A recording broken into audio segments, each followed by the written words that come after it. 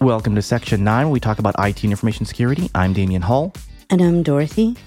And today we're going to be talking about LogWatch, Postfix SMTP server, and the UFW firewall in Ubuntu. And what I'm trying to do here is set up log analysis on our cloud servers. And what we're looking for here is something super basic, and that's what LogWatch will do for us. Now, this is not centralized logging here. We're going to do this individually on all four of our cloud servers on DigitalOcean. Now, if you're in a larger environment, you're going to want something more sophisticated, maybe something like Splunk or the Elk Stack. These will do much better log analysis than LogWatch, I believe. And you're going to have this on one server. You're going to send all your logs to that one server, and you're going to have your log analysis happen on that particular box. In our case, we're going to install LogWatch on all four of our servers if we decide that that's the solution we want to go with. Again, I'm going to do it on one server first, test it, and see how that works out. And again, it's going to be very basic. So we're going to have to see what kind of information we get from this. And currently we get nothing because we don't have any log analysis at all. Now, in order for LogWatch to send us messages or a summary of what's going on with our particular server, we need to have a way for it to send email. And in order to do that, I'm going to install the Postfix mail server. In fact, I've already done that. And what Postfix does is it's just your SMTP server. And for those who don't know, SMTP is the Simple Mail Transfer Protocol. And this is how mail gets sent around the internet. And Postfix is something that I've used a lot in the past. Haven't used it recently. Well, it's been years since I've installed it and done anything with it. But again, this is how we're going to get LogWatch to send us an email. Now, there is a bit of an issue to getting this to work. So let's talk about our domain and how that actually functions with Microsoft 365 and Exchange Online. So Microsoft Exchange Online is configured to accept email for section9.us. And our server is using a subdomain. So it's going to be the name of the server .section9.us. And the issue we're going to have here is that that's not technically allowed because we have certain things set up in Exchange, we have certain things set up in DNS, and in DNS we have an SPF record. And this is the sender policy framework, and it specifies which mail servers are allowed to send email for our domain. So I'm going to have to check within 365 and our SPF record in DNS how that was configured. Exactly what does it say in the SPF record? So that I know what servers are allowed to send email. So there's a bit of a learning curve there for me in terms of finding the right places in Exchange Online and then looking at the SPF record in DNS to find out what's going on there. And then I also want to find out if there's a way in Exchange Online to just whitelist our server and say, accept email from this server. Forget about everything else, just accept the email. Because if I do that, then it's going to be straightforward. There's going to be some configuration I have to do on the Postfix mail server configuration side of things for some other stuff, but that would make it super easy because no matter what, it's just going to accept the email and we're going to be fine. Now, before we get to that piece, and I've already done this, but we have to talk about the UFW firewall. Now, this stands for the uncomplicated firewall. That's what UFW stands for. It's on Ubuntu. I enabled this on our server, and you have to be careful about how you enable this because you have services that are running on there. So one of them is going to be SSH. So that's how I remotely access the server. And if you just go in there and turn on the firewall, it's going to block that. So you're going to get kicked out of the box because the firewall is going to say, I'm not allowing SSH. I wasn't configured for that. Go away. So what you want to do is you want to identify the services you have running on a particular box before you turn on the firewall. And when you identify those services, you're going to allow those services into the system. So you're going to allow those ports so those services can function properly. People on the outside, so if SSH, which is typically on port 22, is on the box and you want that available on the internet side, you want to be able to log in through SSH, you have to make sure that the firewall allows port 22 traffic into the box. So you would unblock port 22 and then you would turn on your firewall. And then when you do that, the firewall allows you to access the box through SSH. Otherwise, it's going to just kick you out. So in this case, what I did is I used Netstat to look at the services I have on the box and make sure that I use Netstat to list all the services and the port numbers. So you can do, on a Linux machine, you can do netstat-ltn, and that lists the services that are listening. It's going to do TCP with the T option, and then N gives you the numbers. Instead of a name, because sometimes what will happen is it will say SSH, but what port number is that? Sometimes it will say HTTP, but what port number is that? Because you want to put the port number into your firewall config. Now, sometimes you can do HTTP, but if it's a different port number, that's not going to work. Like if you have a web server, maybe it's not on port 80, it's port 8080 or something like that, and you do HTTP, well, that may be the wrong port number. So there's a lot of things you got to pay attention to when you set up the firewall piece. So let's just briefly summarize here, because I went through a lot of things. This is kind of a smallish project, but there are still lots of moving parts. So we have LogWatch, we have the SMTP server with Postfix, we have the UFW firewall settings, we have services, and then we have an email configuration where we want to send email from our subdomain to Exchange Online, and we want to have that email accepted.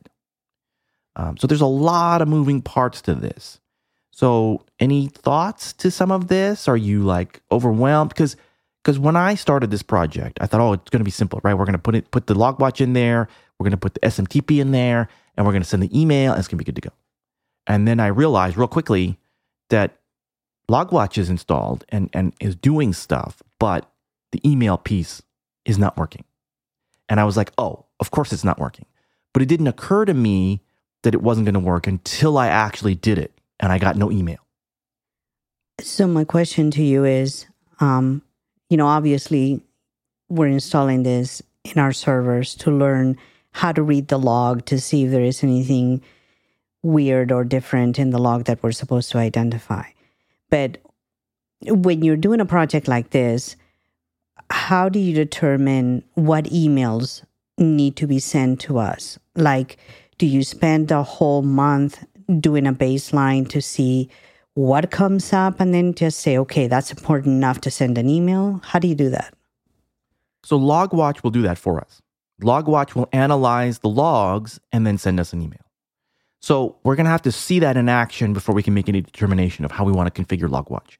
But LogWatch is the one that sends the email. We don't send any emails. But if we have a specific concern that maybe is not on the parameter that LogWatch seems to think that needs to send an email, are we able to configure it in a way that we can say, okay, these are the emails that LogWatch will send because it's configured in a certain way and it's just these are important, but we have this other piece that we want an additional security thing to maybe send us an email when something is sent like that. Can we configure it to do that?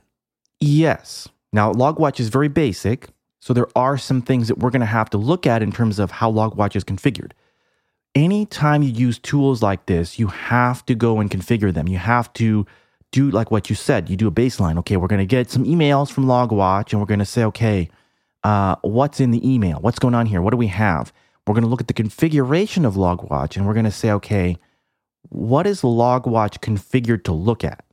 What options do we have to sort of fine-tune LogWatch?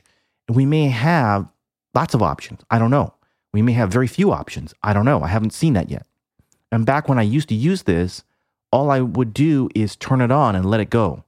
So I never really bothered to go look at the details of how this thing is configured. I think for me would be, and this is how I'm going to approach it, because I've never really looked at a log and tried to figure out what it means without having to do the research prior to that. But, do you think it would be a good approach to, I'm looking at these logs that I don't understand what they mean, and then I get this email from LogWatch. So, I can look at the email and go, okay, what is LogWatch trying to say? What am I supposed to be looking at that is going to be important enough for this to trigger an email? And then what does that mean? Is that how I'm supposed to be able to learn? You're kind of sort of going in the right direction. So let's get LogWatch in there. Let's get the email working, and let's look at an email that we get from LogWatch. So in this particular case, is really hard to answer those questions because we don't have an email yet. Well, and I think that, for somebody like me that doesn't have the IT experience that you have, when I'm looking at something that I don't understand, my first thought is, how do I go about learning this? Where do I begin to try to comprehend what this means?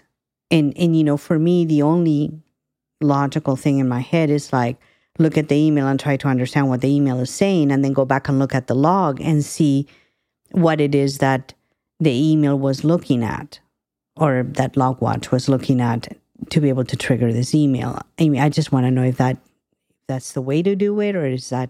I think we're going to have to look at the documentation for LogWatch. First, we need to get LogWatch to function, right? It needs to be able to send us an email. So it's on the box, it's doing stuff, but we need it to send us an email first. Yeah, and you asked me what my thought was, so I just wanted to... No, but all of that's good, but first you got to get it working. And then we can go back in there and tweak it.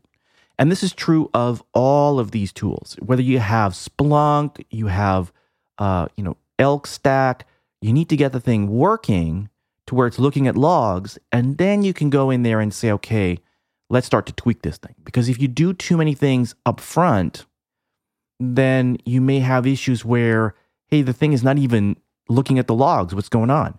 So get the thing working first, then go back in and tweak it. Well, my other second thought is this. We're installing this in several servers. And then anytime we do a project, one of the things that you've always taught me was, okay, how long does it take to maintain this? And is that too much time taken away from our projects? So, will we be looking at that again? So this is interesting here. So we also have to think about the management piece of this. That's what you're kind of getting at. Right. In terms of how hard is this to manage. So when I looked at the options, because we could do the Elk Stack, we could look at other options that may be out there, although I think Elk might be the best one out of all of the other options we may have access to, in terms of looking at our logs, analyzing the logs, because I could put the Elk Stack on the actual server. However, that's a lot to put on to a server that's doing specific things. I may not want to have those kinds of services on that particular box. So if I were to go the centralized route, which is the way larger organizations are going to do things, that's a project that immediately says to me, too much work. Well, that's the thing, is when you're looking at, part of the reason why you decided to not do the centralized log is because we're small, we're just trying to learn how to read the logs, that's fine. But then if you're looking at the amount of work that is going to take to manage this, the LogWatch, and the amount of time that it would take you to do a centralized thing, and let's say crazy because we don't know, let's say that it would just take almost as long as to maintain this as it would be to set something up for centralized things, then at that time, I think that, what would be your answer? Would you go centralized, or would you go, nah? Well, that's the thing that we have to take into consideration. So the big thing for me in this particular case, and the reason why I say that the centralized version is too much work for us, is that we would have to run another server. Right. So we would have to maintain that another server. Now, there's lots of documentation out there on how to set up things like the Elk Stack and get centralized logging working. You do have to do some tweaking to that because you have to tweak it for our particular environment. We have to get, like you said, we want the right kind of information coming to us. So we have to tell the Elk Stack what to look for, what logs to go to, how to analyze things. It's going to do some of that automatically for us, but you do have to tweak that a bit. So that's something that you have to take into consideration. None of these tools are going to be automatic. Even LogWatch is not automatic. You still have to tweak it somewhat. But the question that I have to ask myself is, can I afford to run another server? Because that server has to be on all the time in order for me to do centralized logging. So where is that server going to live? If it's going to live on DigitalOcean, I got to pay for that. If it's going to live in our lab environment, then I got to keep the lab environment up and running all the time to collect all that data. And then I have to then redesign the network to support an internal server or a server that is collecting data from the internet side of things. So there may be a security risk involved in that. I need to analyze all of that. So there's a lot of moving parts to this particular project when it comes to centralized logging versus using something like LogWatch on individual systems. Well, then, in my third question would be to you is, okay, we're going to do this to, be able to read the logs on the server. But once that we see that and we see like, oh my gosh, this is a really good thing to have security-wise. What does that do for the rest of our network? Are we going to then have a plan to have the logs in every device in the network to be able to do that? I mean, that would be too much, wouldn't it? So don't confuse what we have on the network with what we have on the servers in the cloud. They're not related. I'm not, but I'm just saying, if somebody were to infiltrate the network, we would have to be looking at the logs, to be able to identify it. Are we going to set up things that come in for us to be able to identify that and send us an email, or are we not going to do that? So that's a whole separate project. So focus on the one that we're on right now. Okay. That's an interesting idea, and that's something we need to talk about. But in this case, we're only talking about the cloud server. So the scope of this particular project is what's happening on our cloud servers. What's inside the logs of our cloud servers that we're not seeing. And what you want to be careful of when you're doing your IT projects is that you don't have what they call scope creep, where the scope of your project is cloud servers. And the scope of your project grows to incorporate everything. Right. And that is one of my flaws, because I look at this and then I go, oh my God, okay, if we can see this in this device, so we need to be doing this for everything, so then we can be like super secure. And that is the reason why I wanted to ask that question, because I understand that this project is about the server, it's about the server logs and what we can learn from that. But it's easy to go down the rabbit hole. That's part. I mean, I don't know if other people that are trying to learn IT do this. I know I do. And I know it's something that, if you make the project that big, how are you going to learn? Well, and let's go back to our project management process. What is the goal of this? The goal of this is to learn to read the server log. Well, no. The goal is to understand what's happening with our cloud servers. Okay. And in order for us to do that, we need to do log analysis and get the data from that and have that sent to us automatically. That's the goal. So if that's the goal, we can't incorporate anything outside of that. The other stuff that you're talking about is important, but it's not the goal of this particular project. Now, one thing that I did leave out, and there's lots of other little bits and pieces here that I've not mentioned yet, but one of the things that we want to do with the firewall piece, I should point out that the firewall is not turned on our cloud servers. And the reason for that is that all of the services that we have on our cloud servers need to be available on the internet. Because there are DNS servers, there's SSH. We want to be able to access the system remotely, so that has to be open. DNS has to be open because those DNS servers talk to each other. And when people look up section9.us, they have to be able to get to that DNS server to be able to know where to go. If somebody wants to send us an email, then those DNS servers have to be there in order for people to know, their system to know where to go to send the email, right? So there's nothing on our servers at the moment, except for one, that requires me to prevent somebody from accessing that particular service. So when we talk about the SMTP server, that service is local to the box. I don't want outside people having access to that service. Right. So when I configure the firewall, I'm allowing for things like SSH, I'm allowing for things like DNS, but I'm not allowing SMTP. That's blocked. So that's why we have that there. So again, there's a lot of moving parts to this. Even as I talk about these things and we're recording the show, I'm remembering that, oh, hey, I didn't explain this. I didn't talk about that. So as we move forward with this project, you and I are going to be talking about new stuff that I forgot to mention here, new stuff that we learn about LogWatch, new stuff that we learn about the logs, new stuff that we learn about email.